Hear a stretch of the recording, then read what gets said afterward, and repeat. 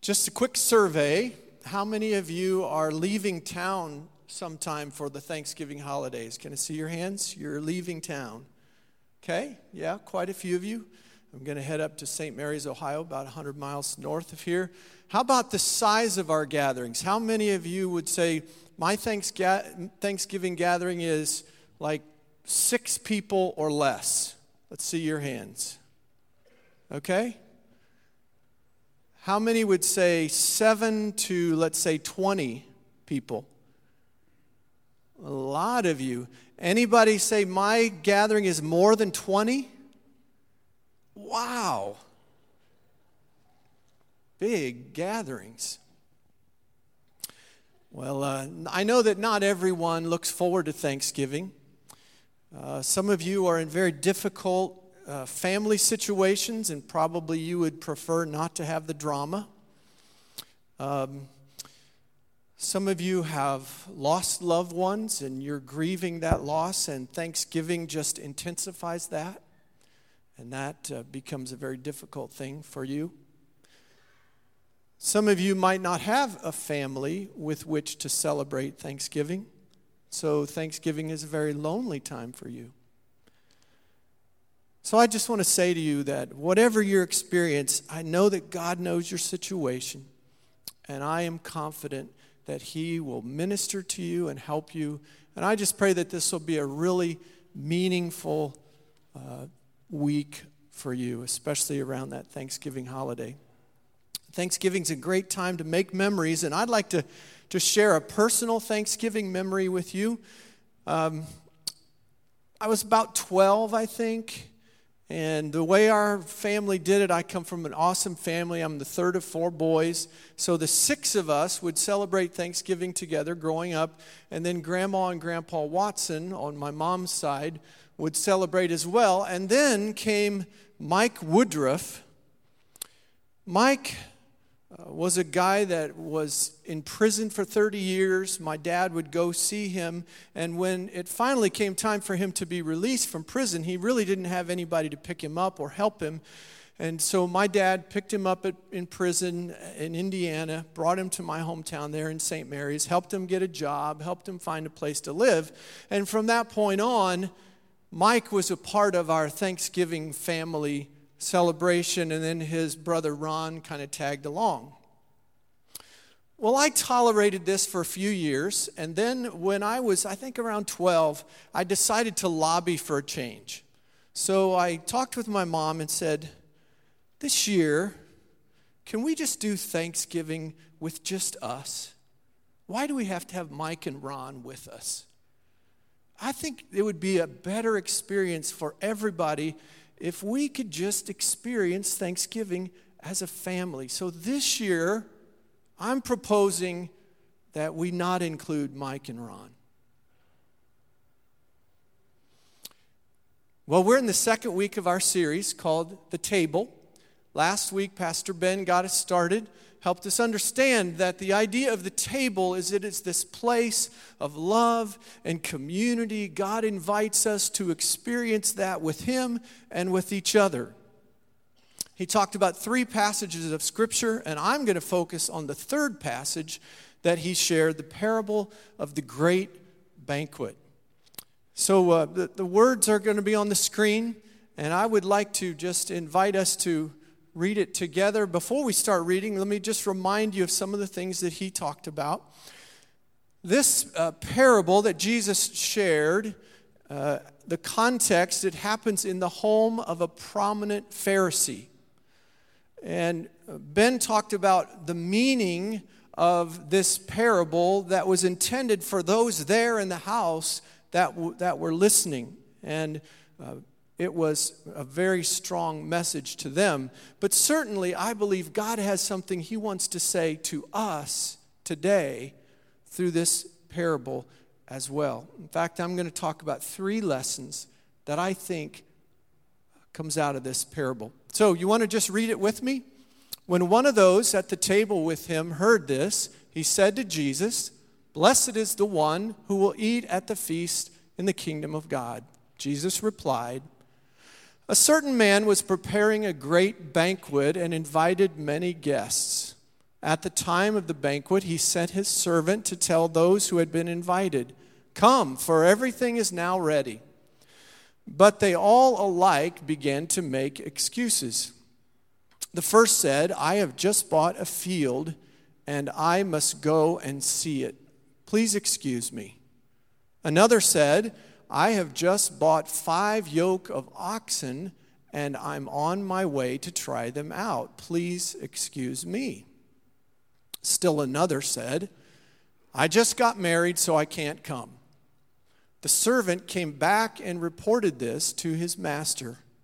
Then the owner of the house became angry and ordered his servant, "Go out quickly into the streets and alleys of the town and bring in the poor, the crippled, the blind, and the lame."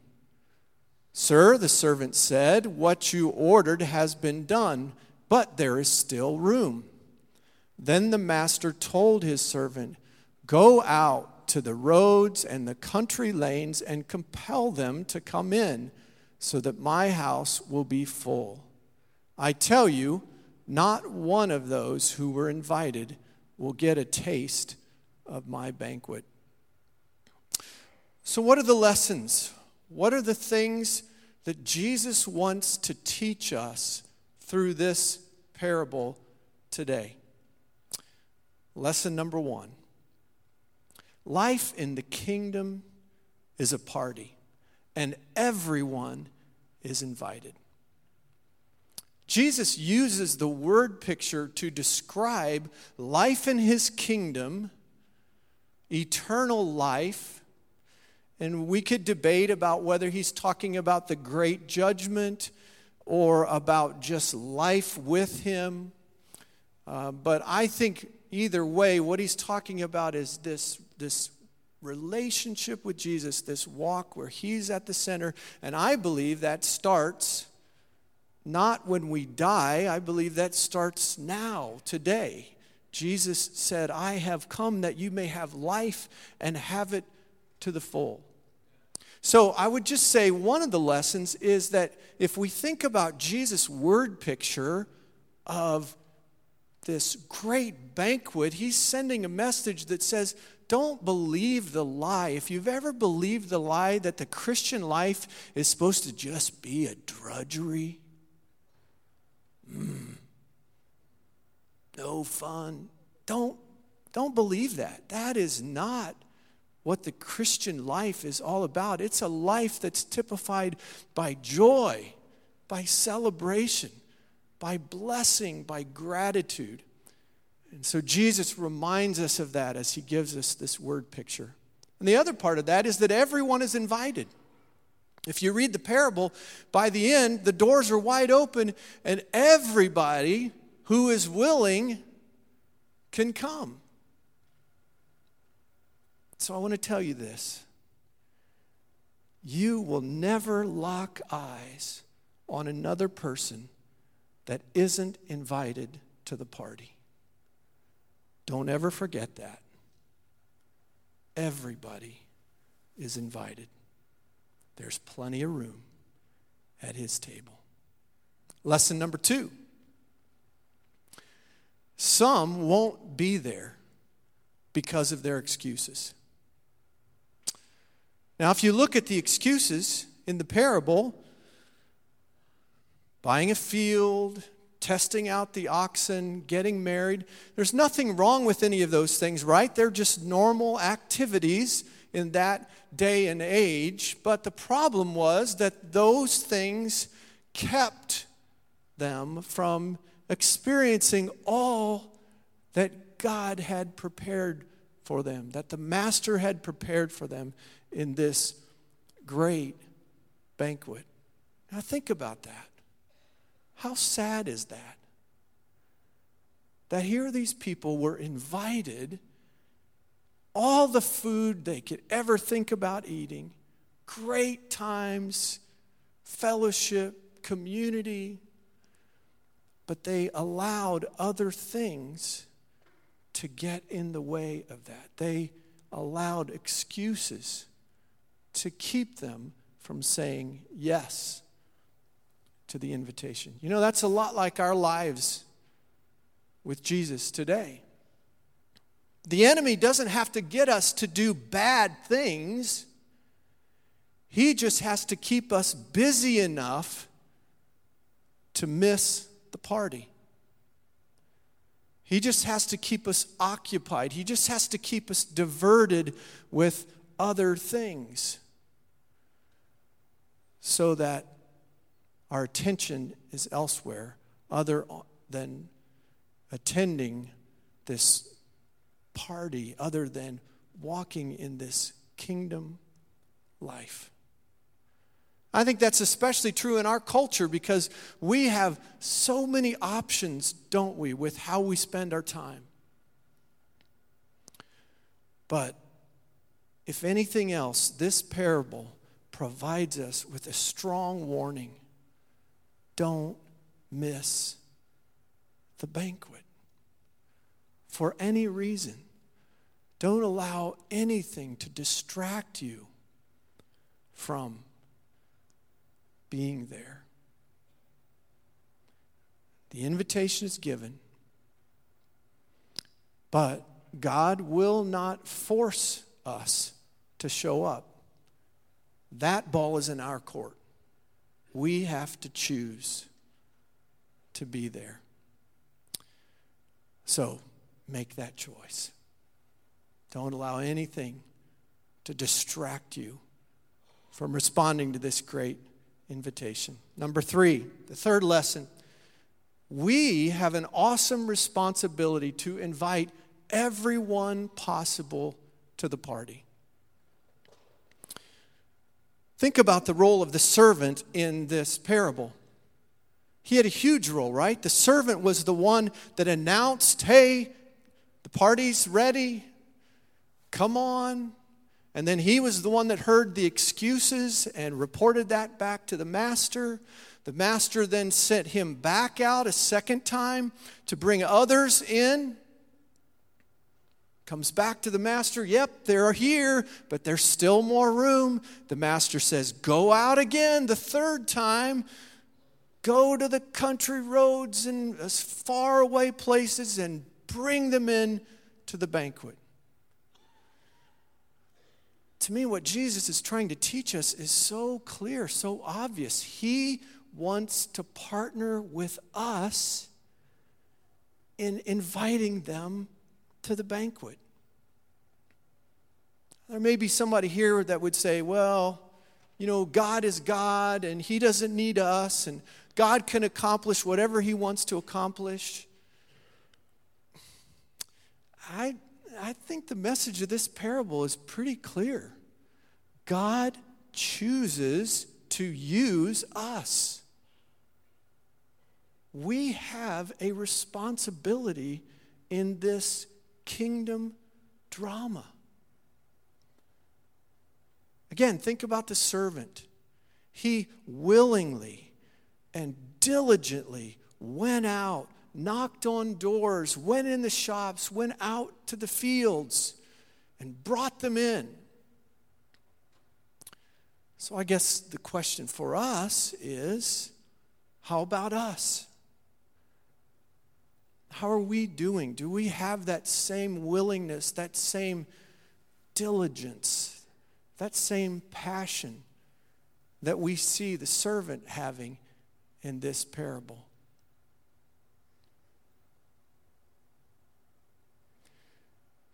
If not, why not? A couple things that I have thought about that I want to just throw out there for your consideration. One is, I think sometimes we struggle with the idea that we don't really need to invite them because everyone has their own beliefs about God, and those beliefs are all kind of equally valid, and so, you know, we shouldn't really worry about that. You know what I'm talking about? That kind of politically correct thought that says, you know, don't talk about faith things. That's kind of off limits. Don't ever pressure anyone or try to coerce anyone because what they believe is just up to them. And so we all ought to just kind of live and let live. You know, it's like kind of that attitude in our culture these days. I think it's easy for us to buy into that. Now, it's true that we should always respect every person and their own faith journey and their experience, their beliefs. We should never try to coerce someone against their will. But friends, this parable teaches us that we have an awesome responsibility to walk across the room, to meet people, to build bridges of friendship with them, to hear their stories, their faith journeys, to share our experience with Jesus. And friends, as we do that, please understand there is a mountain of evidence to support the fact that the Christian faith is true, that Jesus really is who he says he is, that he really will do what he says he would do. And so we can have every confidence in sharing our story and sharing this invitation to the table that God offers us. I think another thing that maybe gets in the way is we just would rather be comfortable. What I'm talking about pushes us out of our comfort zones. It's difficult.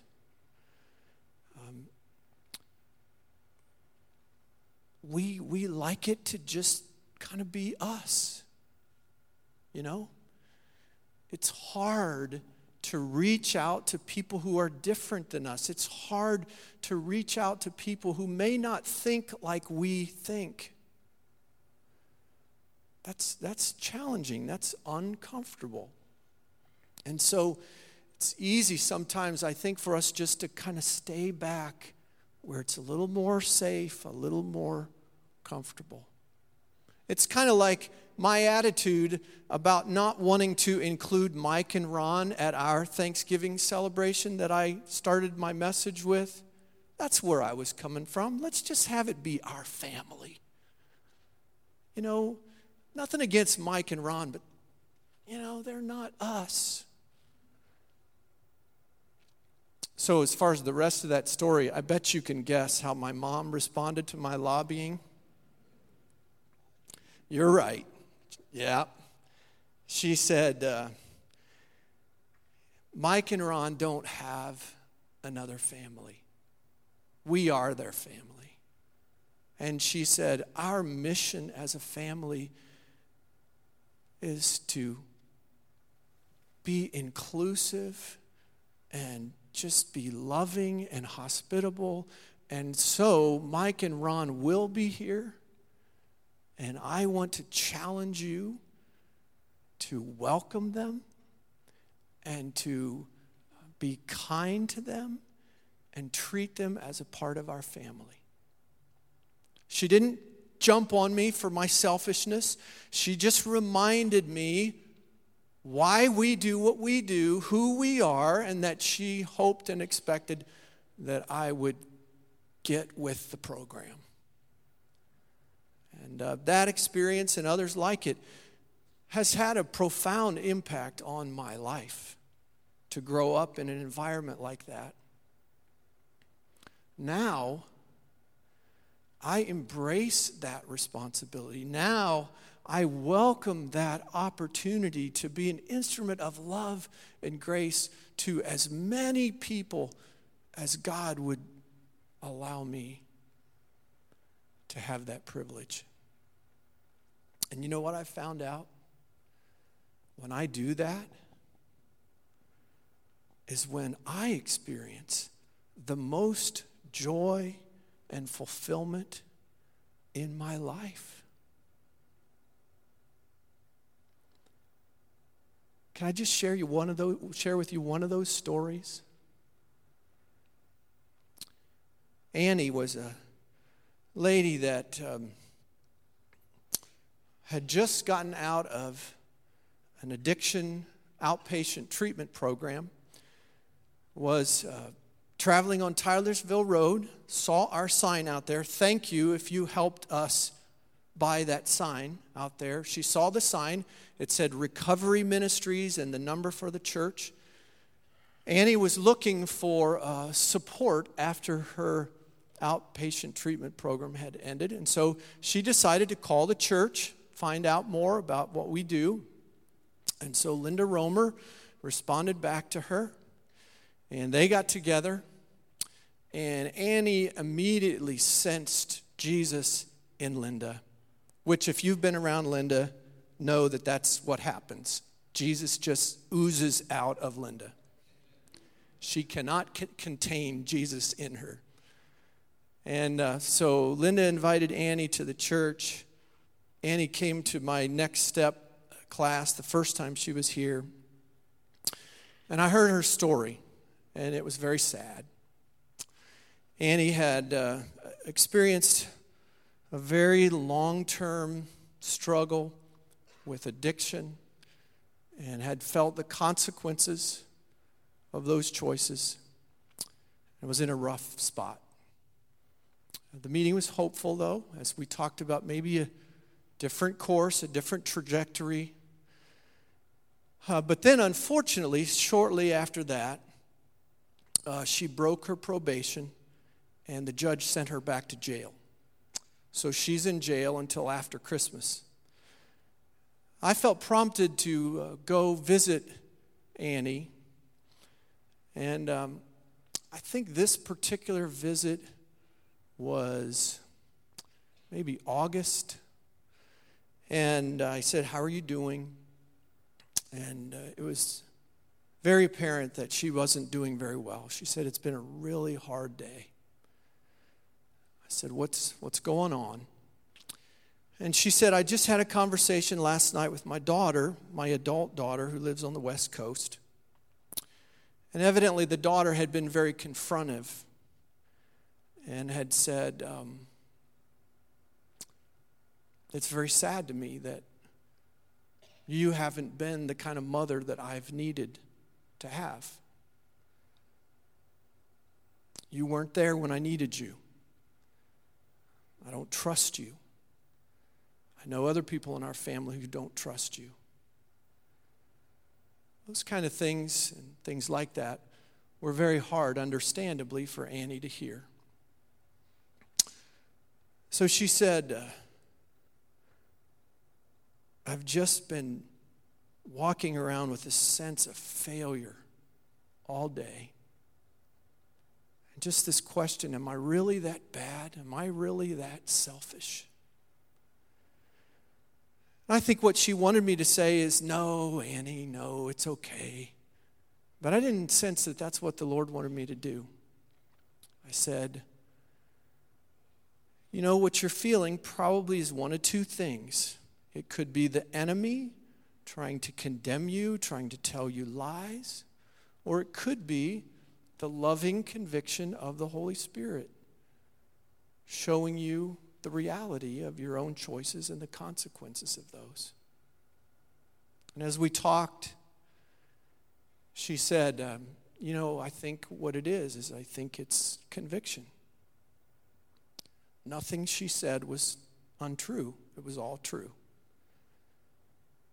And I have made awful choices. So I said, what do you do with that? How do you deal with that? She wasn't sure, and so I tried to just carefully explain to her that the Holy Spirit convicts us because He loves us. And He wants to show us where we are. He wants to point out our sin, our poor choices, so that we can take responsibility for them, so that we can confess that to Him. And He is waiting to forgive us and to take the guilt of that away. And I talked about our part of repentance. No longer walking independent of God, but turning toward him and embracing his loving rule in our lives. And faith to trust him that he really will do what he said he would do. Well, Annie said, I want that. That's what I need in my life.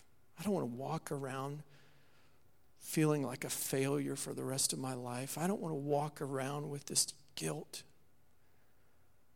I want to feel clean. And so she prayed this beautiful prayer, simple prayer. It was wonderful. So then the next few times I visited with Annie, we're all about trying to help her understand how to live in this new relationship with Jesus, how to spend time with Jesus, that he would speak to her through his word and through his spirit, that she could be aware of his presence throughout her days and really walk with Jesus. And then the last time I was with her was just a little less than a couple weeks ago. So this time I said, how are you doing? And this big smile came over her face, and she said, I am doing great. And I mean, that's not usually the response I hear from people in jail. And so I was like, really? Well, tell me about it. What's going on? And she just said, every day I start my day off with Jesus. And he's speaking to me. I'm meeting with him. He's speaking to me through his word. And then I'm very aware of his presence throughout my day.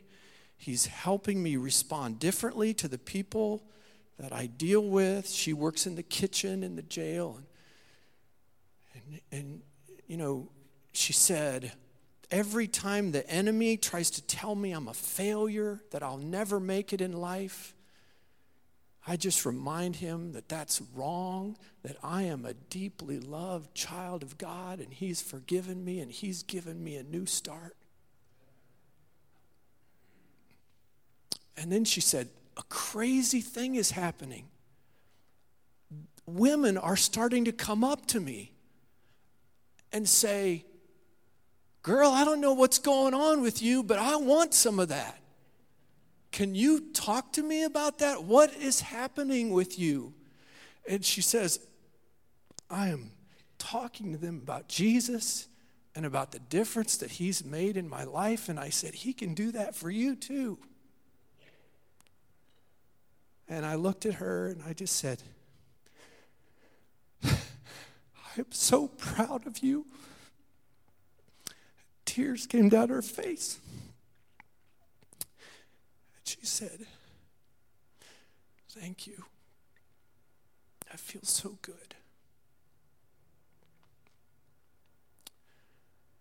Friends, I left that jail, that small little cement block visitation room.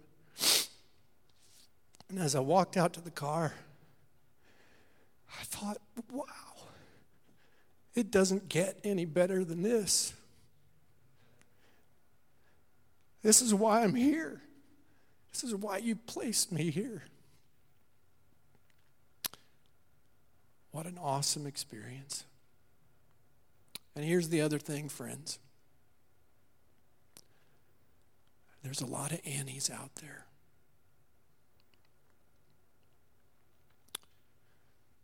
We exist for the people that aren't here. You understand that, right? We have a responsibility to go, to engage. And there's no shortage of folks that need to know about Jesus and this great invitation. And I'm thankful to be a part of a church that is all about that. So in just a little bit, we're going to take communion. We're going to come to this table, and we're going to celebrate just this awesome price that has been paid so that we can come to the party. The broken body, the shed blood of our Savior. But before we do that, I just think it would be wise to take just a few minutes to allow God the Holy Spirit to speak to us out of His Word. So as I thought about what the Holy Spirit might be saying to us in this moment, I think one thing is there are probably people here that would honestly say, you know what, I'm allowing excuses and busyness and other things to really keep me from coming to the banquet. And if somehow I would die today, I'm not sure I would be there. Wow, if that's you, can I just tell you, you're invited. Don't miss it. Don't let anything keep you from receiving this awesome gift. So in a moment, I'm going to pray. And I would just invite you to pray with me so that you could make that decision to allow Jesus to be your forgiver and the leader of your life. And then I'm quite confident that there's a lot of us here that are followers of Jesus. We're Christ followers. But somehow our hearts have gotten a little hard, or somehow we're just too busy or too comfortable. And the Holy Spirit is saying,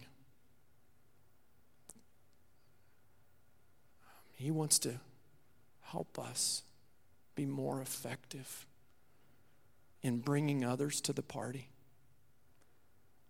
And so if that's you, I would invite you to just be honest with the Holy Spirit. Confess that to Him. Ask Him to change your heart.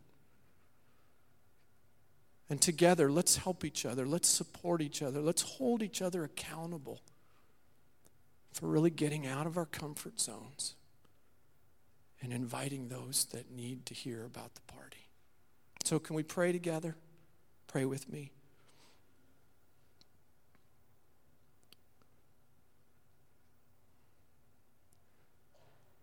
Father God, we are so grateful for your presence here, and we sense you. We're thankful for your word. We're thankful for the lessons that you have for us to learn and embrace. Lord, I'm just asking if there's somebody here today that isn't confident that they would be included in the party. I pray that right now they would just confess their sin. Be honest about the fact that they have been ignoring you.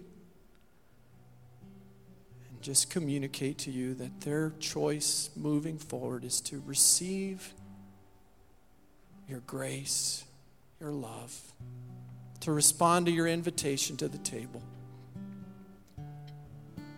And I pray that you would begin that transforming work in them, just as I have talked about Annie. And Lord, for a lot of us, I sense you're talking to us about our responsibility to invite folks that may not know you to this awesome party. God, it's not about us. It's not about our knowledge, our charisma, none of that. It's just about being like that servant that willingly obeys, walks across the room, initiates a conversation, conversation might be with a neighbor or a coworker or someone in line at the grocery store if the conversation goes that way. Lord, we don't want to be obnoxious, but we want to be aggressively loving to folks. So help us. Help us to respond to that challenge. Give us passion. Give us soft hearts, Jesus. We trust you for that. So as we conclude our service, we're going to enjoy this meal. It's an awesome meal. It's life-changing. We're going to do it a little differently. As you can see, there are tables here, and back in the back, there are 2 tables as well. Instead of us serving you today, we're going to invite you to come forward and just take a piece of bread, dip it in the cup of juice, say a prayer of gratitude to Jesus for his love for you and his sacrifice. Eat, and then you can return to your seats. So we would just invite you to kind of look around and see where there's the most room. There's plenty of stations. If for some reason you can't make it here, just let somebody know and ask them to bring it back to you. We're hospitable here. We'll help everyone, okay? We don't want this to in any way distract you from participating in this communion. And while we're doing that, the band is going to sing and play, and we're just going to have this awesome experience with the Lord as we express our gratitude to him for his indescribable gift on this Thanksgiving Sunday. Okay? So come ahead.